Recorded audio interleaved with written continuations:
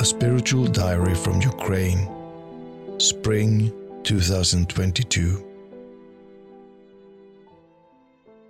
April 4th, the 40th day of the war. These last days we have seen the truth about the actions of the occupiers in the Kyiv region. Bucha, Gostomel, Borodyanka, Vorzel. Photos and videos from there are similar to horror movies. The only thing I feel when I look at these photos is pain with tears in my eyes.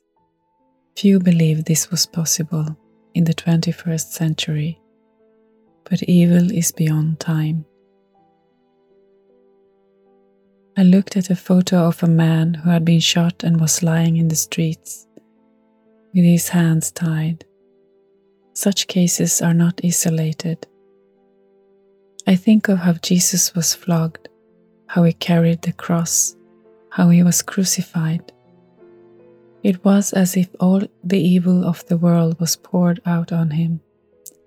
The innocent Lamb took upon himself the sins of the whole world.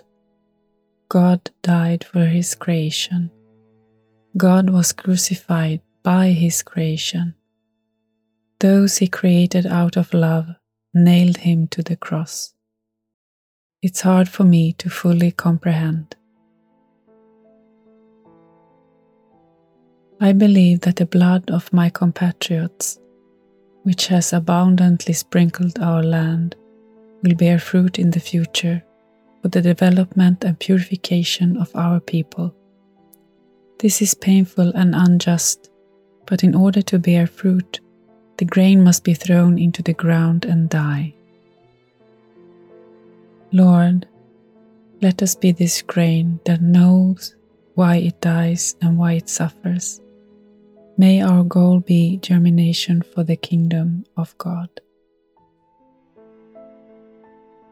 A spiritual diary from Ukraine, produced by Rita Radio, Norway.